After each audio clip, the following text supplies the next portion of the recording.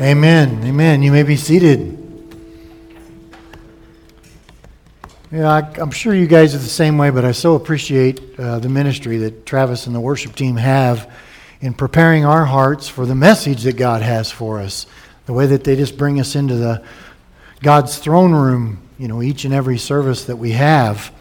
And got a great relationship with Travis. But that's not always the case with a lot of pastors and worship leaders. Sometimes there's conflict with with pastors and worship leaders. There's conflict at times.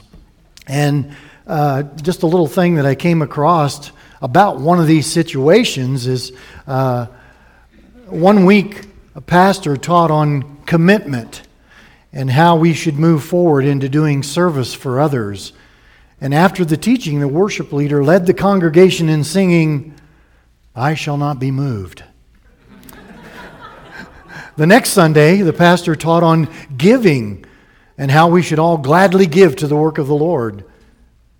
The worship leader then led the song, "Jesus Paid It All." The next Sunday, the pastor taught on gossiping and how we should watch our tongues. And the worship leader sang, "I love to tell the story." Well, obviously the pastor became disgusted over the situation, and the next Sunday he told the congregation that he was considering resigning. The worship leader led the song, "Oh, Why Not Tonight?" Well, when the preacher resigned the next week, he told the church that he felt Jesus had led him there originally and that Jesus was leading him to move away. And the worship leader saying, "What a friend we have in Jesus." Turn, if you will, to the book of Mark chapter 12. Mark chapter 12. If you need a Bible, just raise your hand. John's in the back. He'll get you a Bible. You will need one to follow along this morning. It's important that you follow along in God's Word as we're going through it together. So Mark chapter 12. Mark chapter 12, verse 28, starting with verse 28.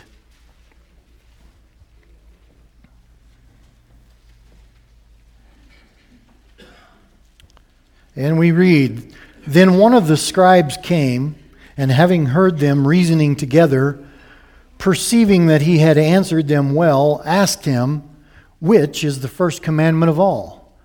Jesus answered him, 'The first of all the commandments is, Hear, O Israel, the Lord our God, the Lord is one. And you shall love the Lord your God with all your heart, with all your soul, with all your mind, and with all your strength. This is the first commandment. And the second, like it, is this, you shall love your neighbor as yourself. There is no other commandment greater than these.' So the scribe said to him, 'Well said, teacher, you have spoken the truth, for there is one God, and there is no other but He. And to love Him with all the heart, with all the understanding, with all the soul, and with all the strength, and to love one's neighbor as oneself is more than all the whole burnt offerings and sacrifices.' Now when Jesus saw that he answered wisely, he said to him, 'You are not far from the kingdom of God.' But after that, no one dared question him." Now, if you were here on Wednesday night, we had part one of that, and we were looking at love God, why? Because we see the two commands here very clearly. That's love God and love others. So Wednesday night we were focusing upon looking at love God, why? If you want to get a copy of that, there's CDs out at the information booth. But we are to love God. To build on that a little further than even from Wednesday night, we are to love God because of who He is and because of what He's done. Because of who He is, because of what we may know about Him, we may know what others know or say about Him. What does His Word say about who He is? But what does He say about Himself in His Word? An interesting study, if you ever have the opportunity to do it, is do a study on the names of God throughout the Bible. There's one particular study by Precept Ministries, Lord, I Want to Know You. And it's just a great study because it gives us insight into the character of God by the names of God. So in His Word, He calls Himself El Shaddai, Lord God Almighty, El Elyon, the Most High God, Adonai, Lord, Master, Yahweh, Lord Jehovah, Jehovah Nisi, the Lord my banner, Jehovah Ra, the Lord my shepherd, Jehovah Rapha, the Lord that heals, Jehovah Shammah, the Lord is there, Jehovah Sidkenu, the Lord our righteousness, Jehovah Mekadishkim, the Lord who sanctifies you, El Olam, the everlasting God, Elohim, God, Kuna, jealous, Jehovah Jireh, the Lord will provide, Jehovah Shalom, the Lord is peace, and Jehovah Sabaoth, the Lord of hosts. So we are to love God because of who He is and because of what He's done. Last Wednesday, we looked at John chapter 3, verse 16. For God so loved the world that He gave His only begotten Son, that whoever believes in Him shall not perish, but have everlasting life. There's 4 things that we noticed in that verse. There was God's motivation was love. Love for us, love for the world. God's propitiation for us was a perfect sacrifice, His Son. God's salvation for us was and made available to us through His Son. And His justification was and is belief in His Son for forgiveness. It leads to just as if I'd never sinned and results in everlasting life. We see that just in that one small verse that we're all familiar with. But we also see from our text that we're commanded to love God. We saw that on Wednesday night as we went through the Scriptures, but we also see that this morning as we go through. So this morning we're going to look at love God how. Let's pray. Father, we thank You for this morning. We thank You for the awesome opportunity that we have, Lord, to just take this time to gather together in fellowship and study from Your Word. Lord, looking to get Your truth from it and apply that truth to our lives. Lord, we do want to know how to love You more. And so, Father, I pray this morning through what we're going to be looking at that You would reveal that to us even more than we've known before. So, Father, bless our time of study this morning. We pray this in Jesus' name. Amen. So we see in Mark chapter 12, verse 29, the first of all the commandments is, Hear, O Israel, the Lord our God, the Lord is one. You shall love the Lord your God with all your heart, with all your soul, with all your mind, and with all your strength. So it's pretty straightforward what we see there. Love the Lord your God with all your heart, all your soul, all your mind, and all your strength. But what does that mean exactly? How do we do that? Well, one thing's for sure. One thing that we can trust in is that if God has commanded it in His Word, then we can trust that His Word is also going to explain it, right? We know, you've heard Pastor Jeff say many times, God's commandments are God's enablements. If God's going to command us to do something, He's also going to enable us to do that. He's also going to show us how to do that as well. But quickly this morning, I want to look at the Hebrew and the Greek definition of a couple words to give us a better understanding. In Deuteronomy 6:5, which is what Jesus is quoting in this passage, it says, You shall love the Lord your God with all your heart, with all your soul, and with all your strength. And then in Mark 12:30, it says, You shall love the Lord your God with all your heart, with all your mind, with all your soul, and with all your strength. Notice the difference there. In Deuteronomy, he doesn't say mind, but in Jesus quoting that verse, he does say mind. So why do you think he did that? I have no idea. I'd like to give you more. I have no idea. I kind of do, okay? So stay with me. We'll take a look at this, and I think it'll explain it a little better. But I was pondering that this week. I don't know. So here's something to think about. Let's think about the first two, heart and soul. Let's look at those first. Now, not to go all biblical scholar on you and everything, because I'm just not capable of that. I'll shut down before I get to that point. But from what I understand from the Hebrew and Greek, heart and soul actually refers to two specific aspects of us as humans. The intangible, which is vague and abstract, and the tangible, which is clear and definite. It's real. So essentially, the words translated as heart and soul in modern comparison are like the computer terms software and hardware, only for people. In the words of Charles Stanley, stay with me now. Software and hardware, soul and heart. Heart in English is somewhat inaccurate as a translation because it refers only to emotion, while in the original language it also includes intellect. So in our English translation, we see heart as emotion, the heart, the seat of the emotions. And in the original language, it includes intellect as well.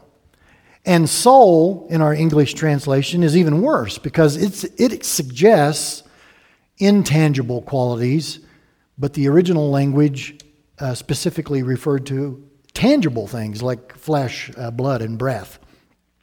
Now, while we don't have convenient words in English to express this software and hardware aspects that we have as people, we are fortunate that we have a pair of words that do. The English pair, like the Hebrew lavav for heart and nephesh for soul, or the Greek cardia for heart and psyche for soul, refers to the combination of these two concepts. That pair is mind and body. Okay, at first hearing of that, we kind of immediately think, oh, he's going to go New Age on us or something here, the whole mind and body thing. No, that's not the case. It truly does, from a definition standpoint, those two words capture it better in our language, okay? Follow me on that. Normally, the word mind in English indicates intellect to the exclusion of emotion. And normally, body tends to focus on flesh rather than blood or breath, but taken together, they assume a broader meaning in our English language. So we see these broader meanings, for example, in the mind-body connection, which refers to the fact that both how we feel and what we think are connected to physical matters. For instance, it's becoming clear that, let's say, losing a loved one can increase the risk of heart attack. That's a mind-body connection. And taking deep breaths can help mitigate agony. That's also a mind-body connection, and so forth. You see the connection there. So we could translate the first two parts of Deuteronomy 6:5 and Mark 12:30 as love the Lord your God with all your mind and body, based on the original languages and our English translation of that. But there's a caution with that, and I have this in my notes to caution myself, because in Revelation 22, verse 18, it says, "For I testify to everyone who hears the words of the prophecy of this book, if anyone adds to these things, God will add to him the plagues that are written in this book." I don't want that. "And if anyone takes away from the words of the book of this prophecy, God shall take away his part from the book of life, from the holy city, and from the things which are written in this book." I don't want that either. So, having explained that the way that I have, I certainly don't want to misrepresent God in any way at any time. But here's the thing, gang. It appears that in the English translation, in order to not miss the meaning of either the Hebrew or the Greek, everything was included. Everything that makes us, us. All of it. Heart, soul, mind, and strength. Which covers everything, doesn't it? Which means we love God with everything that we are. All that we are. All that makes us, us. However, there is something to be said for the way that we use and express heart. I love you with all my heart. Right? You have broken my heart. Total eclipse of the heart. No, not that one. Just forget that one. Let's set that aside. Had an 80s flashback there. Sorry. But practically, we attach heart and love together, don't we? We connect it with the close relationships that we have in our lives. Imagine being married. Actually, I don't have to imagine being married. I'm actually married. But imagine being married. If you or I never talked with our spouse, or not very often, well, that wouldn't be a very healthy relationship, would it? If we had no communication or little communication, it would certainly cause a breakdown in the relationship. However, if we have love for our spouse, it should inspire us to talk with them, spend time with them, enjoy being with them, not because we have to, but because we get to, right? So as a child of God, if we never talked with God, or not very often, wouldn't be a very healthy relationship, would it? No communication or little communication would certainly cause a breakdown in the relationship. However, love for God should inspire us in the same way to talk with Him, spend time with Him, enjoy being with Him, not because we have to, but because we get to. Our spouses mean a lot to us, and they've done a lot for us, but they are not God. Wives, look at your husband real quick. Just glance over and look at him. Do you see him as God? I hope not. He falls way short of that.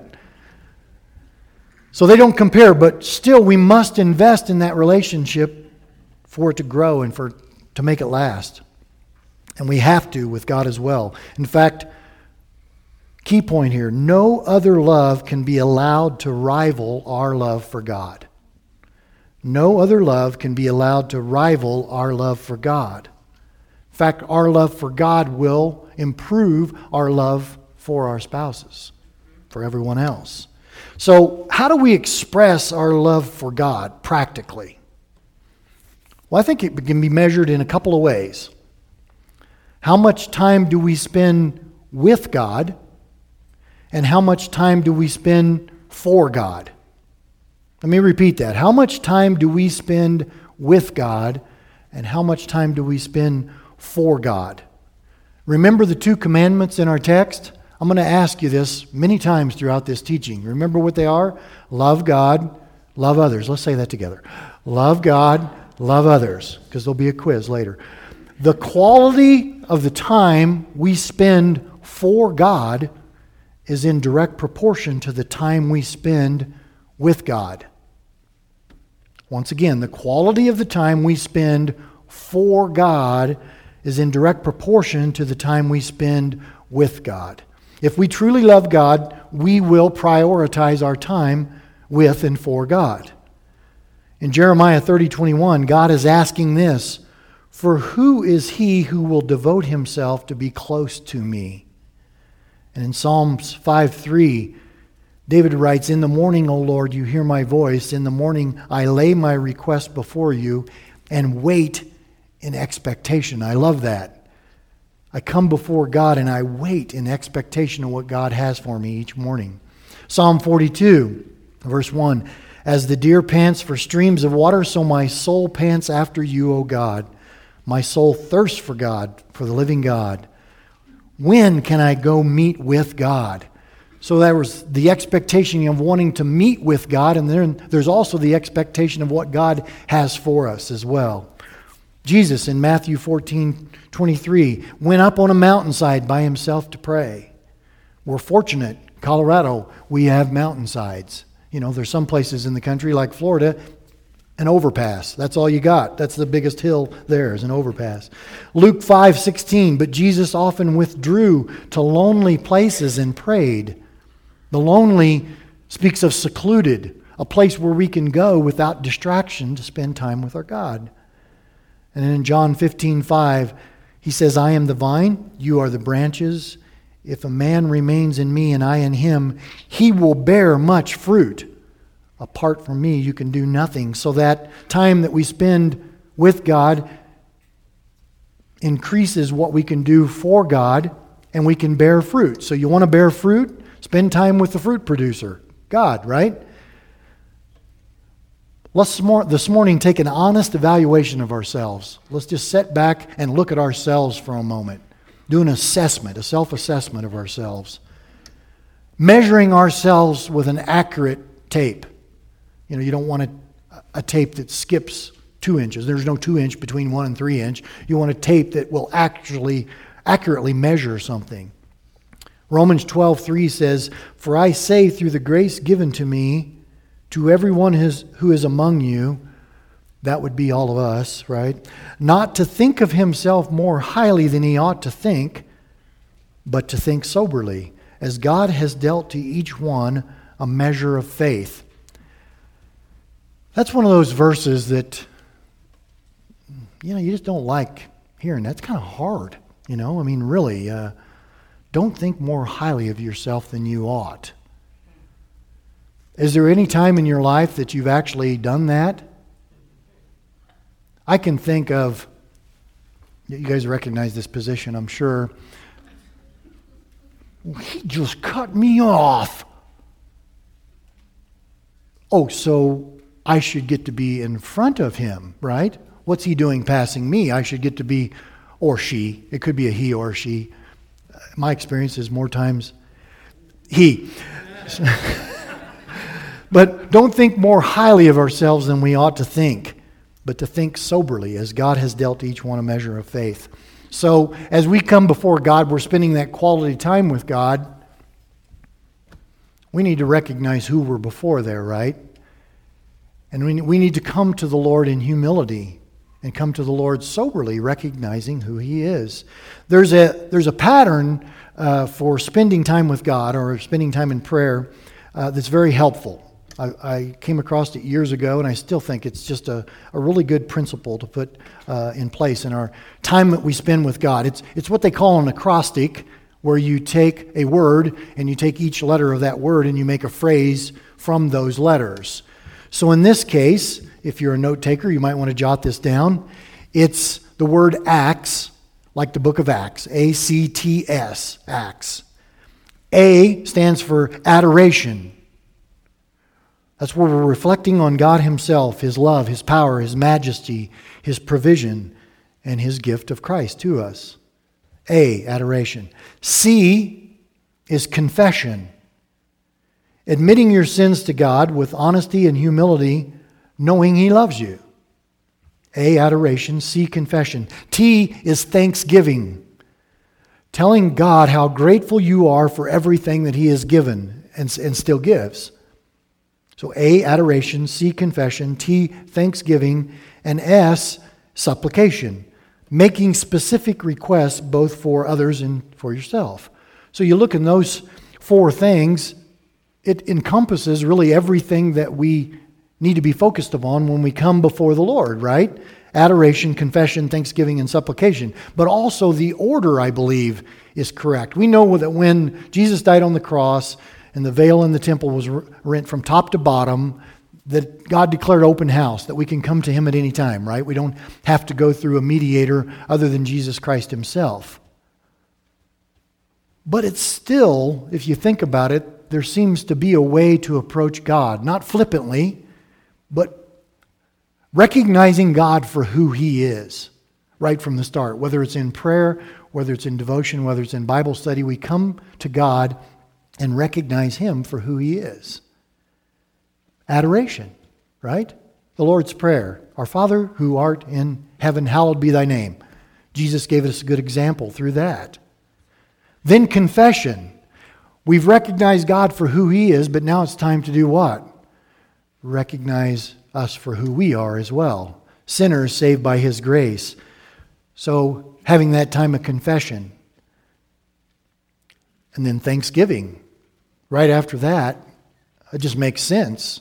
We've just recognized the fact that He's God, we're not, and He's forgiven us. So we've got much to be thankful for, as well as all the other blessings in our lives, right? And then supplication, where we make our requests known to God. What do we typically start off with? Lord, I want, I need, I want, I need. You know, we kind of rush right into that. Does that work for God? God can sort all that out. It's not like God goes, wait a minute, you got to get this back in order. You're all confused here. God doesn't do that. He can sort all that out. However, in our response of love to God, we should recognize Him for who He is right off the bat. So just remember, God loves you and is always with you. In Jeremiah chapter 29, verse 11, God says this, "For I know the thoughts that I think toward you, thoughts of peace and not of evil, to give you what? A future and a hope. Then you will call upon me and go and pray to me, and I will listen to you, and you will seek me and find me when you search for me with all your heart." Spending quality time with God is expressing our love for Him. Practical way to show our love for God, spend time with Him. Now back to our text. Mark chapter 12, verse 30 says, "You shall love the Lord your God with all your heart, with all your soul, with all your mind, and with all your strength." And the second like it is this: you shall love your neighbor as yourself. So we're to love God more than ourselves, and we are to love others as ourselves. You get that? Love God more than ourselves and love others as ourselves. How much do you love yourself? I can't answer that for you. I'm just asking the question. How much do you love yourself? Think about that. How is it possible to do that? Only by the supernatural work of God in our lives, by His Holy Spirit working in us towards God and out of us towards others. It's got to be something supernatural that we don't necessarily understand it. It's God doing His work in us and through us.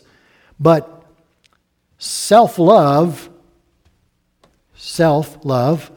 is self-preserving, self-enhancing, self-exalting, self-esteeming, self-advancing, something that we do real well on our own, don't we?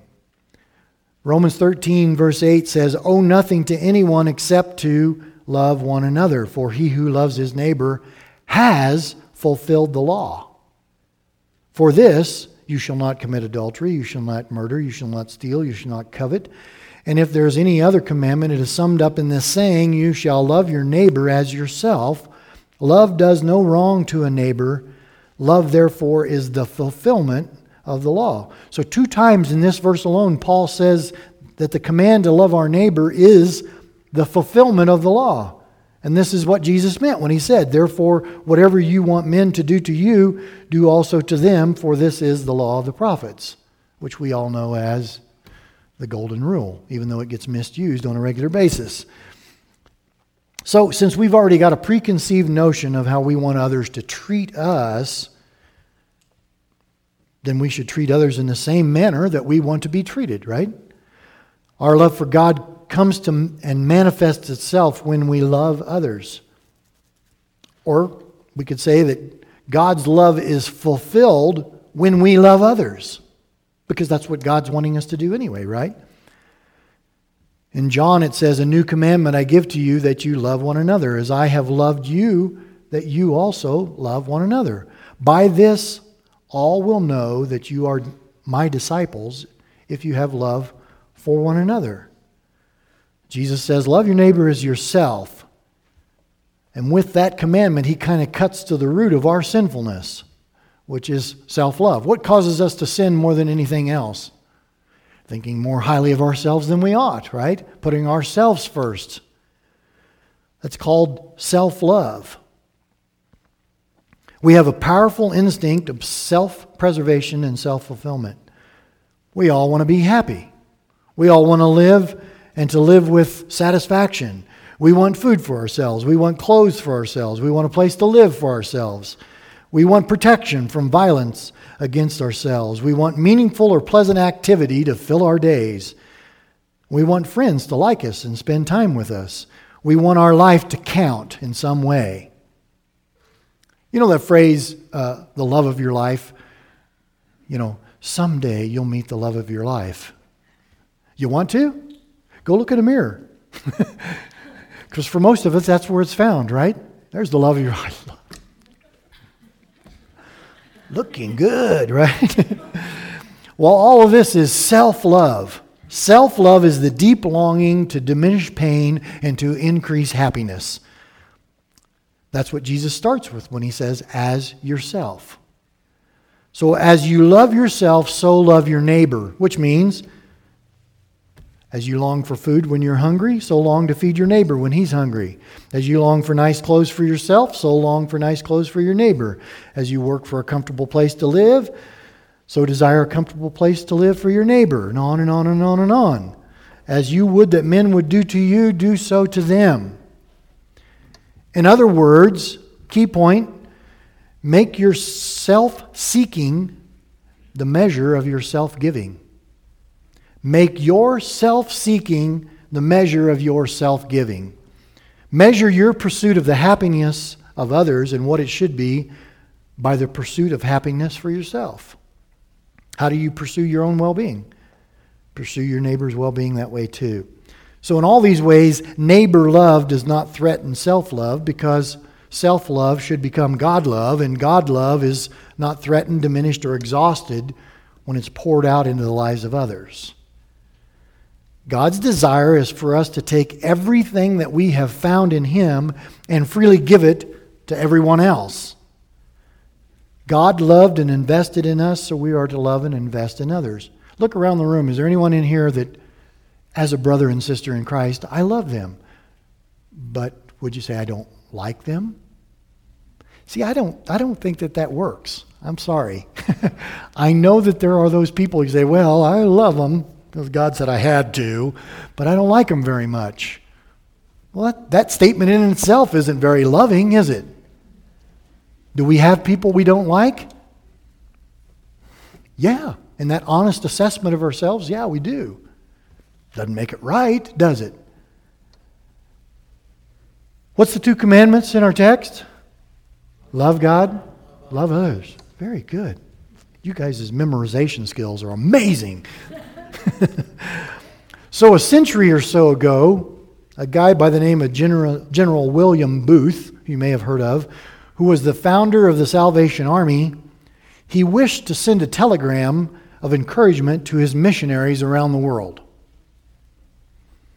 But he found that he could only afford to send one word to each. Based on the money that he had, all the missionaries he could only send one word to each.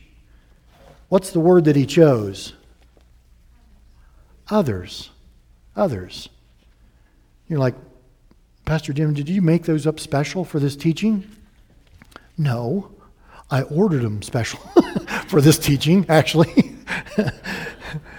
And they are available out at the information booth after the service. They're free to anyone that wants them, anyone who dares to place it on their car. We have our 89.7 Grace FM stickers we stick on our cars, don't we? Our little fish and all of that. Do you ever think about what somebody thinks when we cut them off in traffic? And that's on the back? Still want another sticker on the back of your car? You should.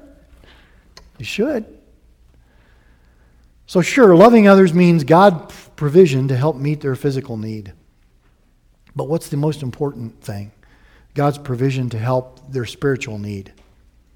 We have opportunity to meet their spiritual need by meeting their physical needs.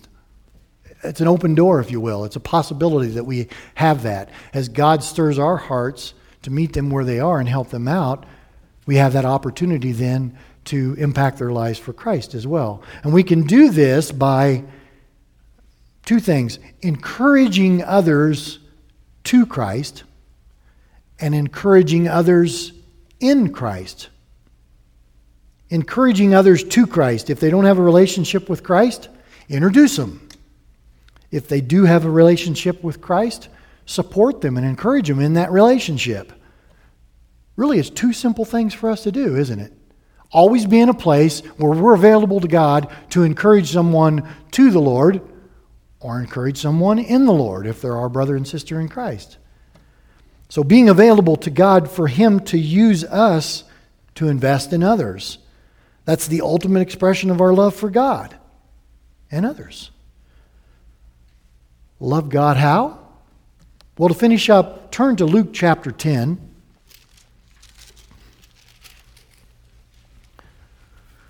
Luke chapter 10. We'll start with verse 30.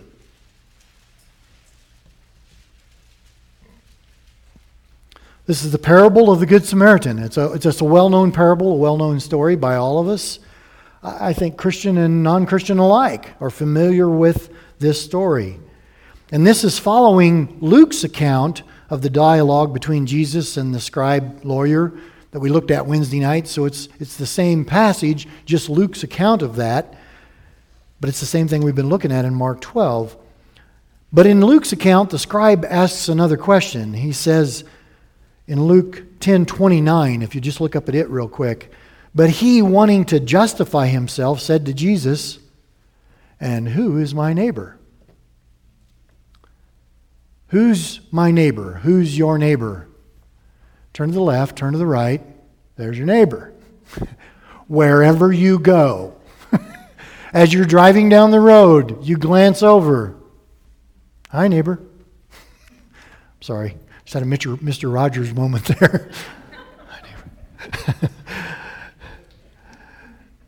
Where's your neighbor? Wherever you are, the people that you're around, those are your neighbor. So he's wanting to justify himself, and we do this as well, don't we? But Jesus gives to him this example, this parable. Let's read through this just quickly. Jesus answered and said, "A certain man went down from Jerusalem to Jericho and fell among thieves, who stripped him of his clothing, wounded him, and departed, leaving him half dead. Now by chance a certain priest came down that road, and when he saw him, he passed by on the other side. Likewise a Levite, when he arrived at the place, came and looked and passed by on the other side. But a certain Samaritan, as he journeyed, came where he was, and when he saw him, he had compassion. So he went to him and bandaged his wounds, pouring oil and wine, and he set him on his own animal, brought him to an inn, and took care of him. On the next day, when he departed, he took out 2 denarii, gave them to the innkeeper, and said to him, 'Take care of him, and whatever more you spend, when I come again, I will repay you.' So which of these 3 do you think was neighbor to him who fell among the thieves?" And he said, "He who showed mercy on him." Then Jesus said to him, "Go and do likewise." So in this passage, we see several different attitudes displayed. It's hard for me to even imagine seeing someone in a ditch, beat up, half dead, and as we see in this account with the priest and Levite, they walk over, turn their backs on him and walk away. Really, that's hard for us even to imagine. Christian or non-Christian, that's hard to imagine that someone would do that. Nevertheless, that's our story. So, to the lawyer, the wounded man was a subject to discuss. Not coming down on lawyers, but hey. To the thieves, the wounded man was someone to use and exploit. What's yours is mine, and I'm going to take it. To the religious men, the priest and the Levite, the wounded man was a problem to be avoided. What's mine is mine, and I'm going to keep it.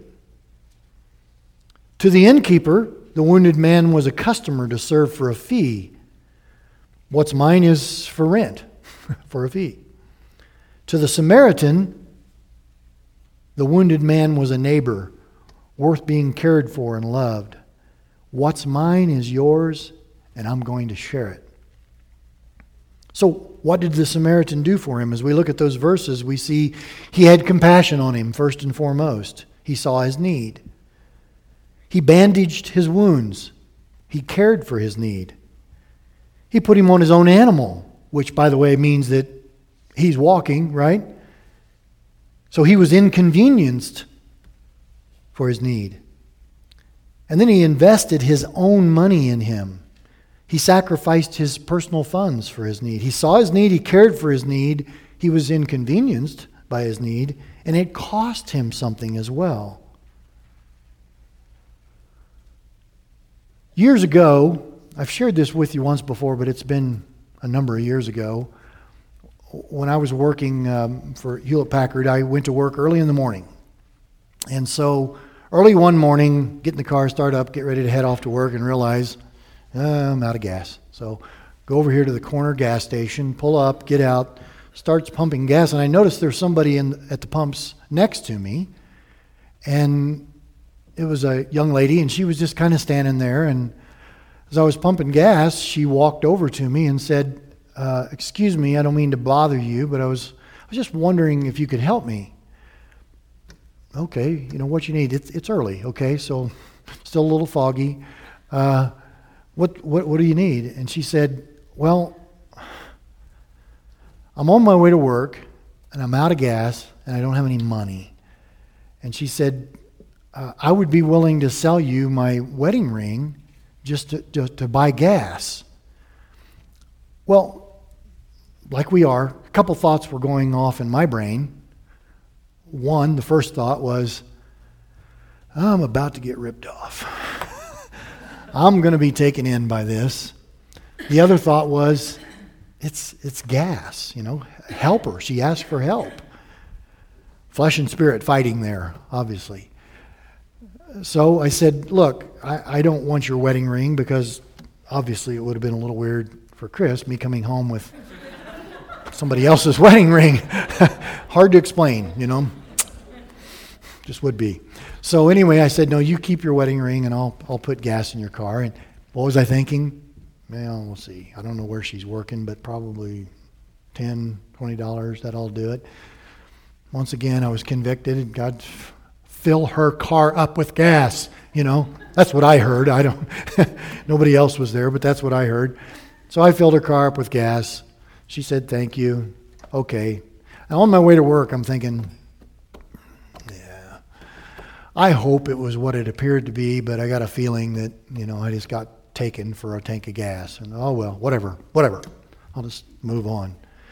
Well, at that time, Pastor Darrell, who was here at that time, we used to go out to county jail and lead Bible studies on Sunday night. So came around to Sunday night, and as I'm walking into the jail, she's walking out, sees me, recognizes me, and said, I just want to thank you so much again for that act of kindness, that you, when I was having a tough time there, you were there and helped me out with that. And she said, because my husband's in jail here. That's who I'm here visiting. And, oh boy, God, you're working me over here, aren't you? Not that I had forgotten about it by any means, but it was like, wow, this is something else. So, God's not done. Go into the pod, leading the Bible study, and I share that story. I just thought, maybe this will be an encouragement to these guys and how we can love one another and whatever. So I share the story. And a guy to my right starts crying. Who is it? This woman's husband. And he said, thank you so much for providing, for my wife. He said, I've made some dumb choices, some dumb mistakes. And just to know that there's people out there watching out for her blesses me, Thinking back to my original attitude with the whole thing, it's like, oh, man.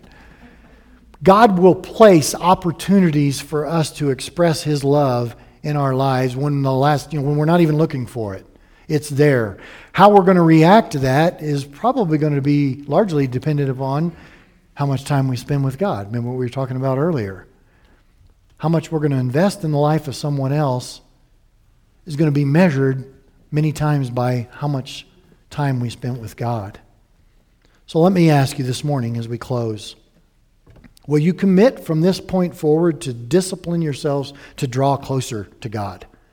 Not that you don't draw close to God right now, but to draw closer even to God and to continue to grow in your love for Him.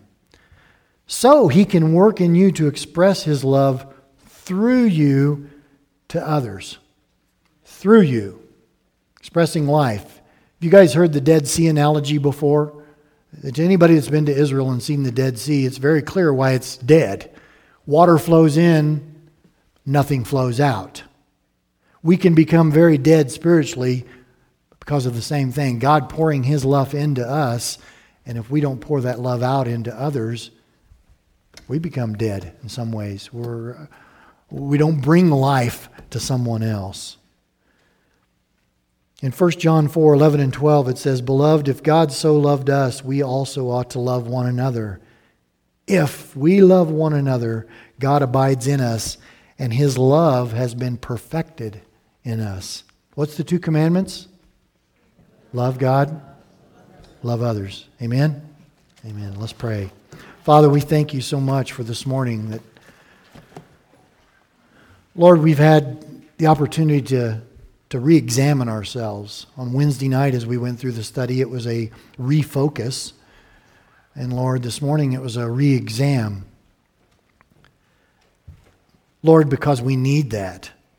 We need to always know and understand that You're constantly at work in us for your good pleasure, and so that we would love others and represent you well when we go to our jobs, our schools, our communities, in our neighborhoods, even at church. Lord, we so pray that you help us to do this better. Lord, we know that loving others is an expression of our love for you, and we just desire, Lord, to do that consistently, regularly, effectively. And that can only happen through the power of your Holy Spirit working in us and through us. Each one of us here this morning, we know, are representative of someone who reached out to us in love at some point in time, whether it been in a corporate setting like this or as an individual or a small group.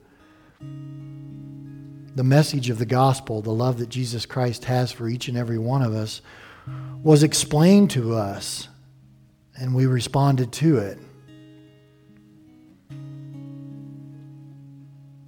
This is that opportunity this morning as well. If you're here and you've not accepted Jesus Christ as your Lord and Savior, we, all of us gathered here, want to share that message of love with you, that you would just know and understand that God loves you with a perfect love.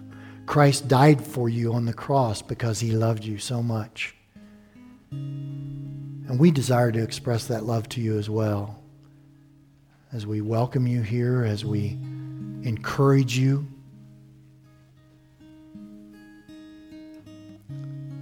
So I pray, Lord, that you just tug at the hearts of anyone that might be here that doesn't have a relationship with you. I don't know who that is, Lord, but you know hearts, and you know who it would be. And so, Father, I pray that you stir their hearts right now, that they recognize their need for a Savior because of the love that's been poured out to them, even in the state they're in, because while we were yet sinners, Christ died for us. We were nothing special. We were no prize, but we were a treasure. We were a treasure to God because he loved us. For God so loved the world that he gave his only begotten Son. And by making that decision this morning, by responding to that love, you can have peace and rest in everlasting or eternal life. And so, Lord, I pray that you would stir their hearts, that the power of your Holy Spirit would woo them, that we as the saints together would be praying for them, and that, Lord, they would respond to you. If there's anyone here this morning that's heard this message and wants to respond to that invitation to come to know Christ, I pray that you do so right now. Just raise your hand so that we know you're responding to God's love.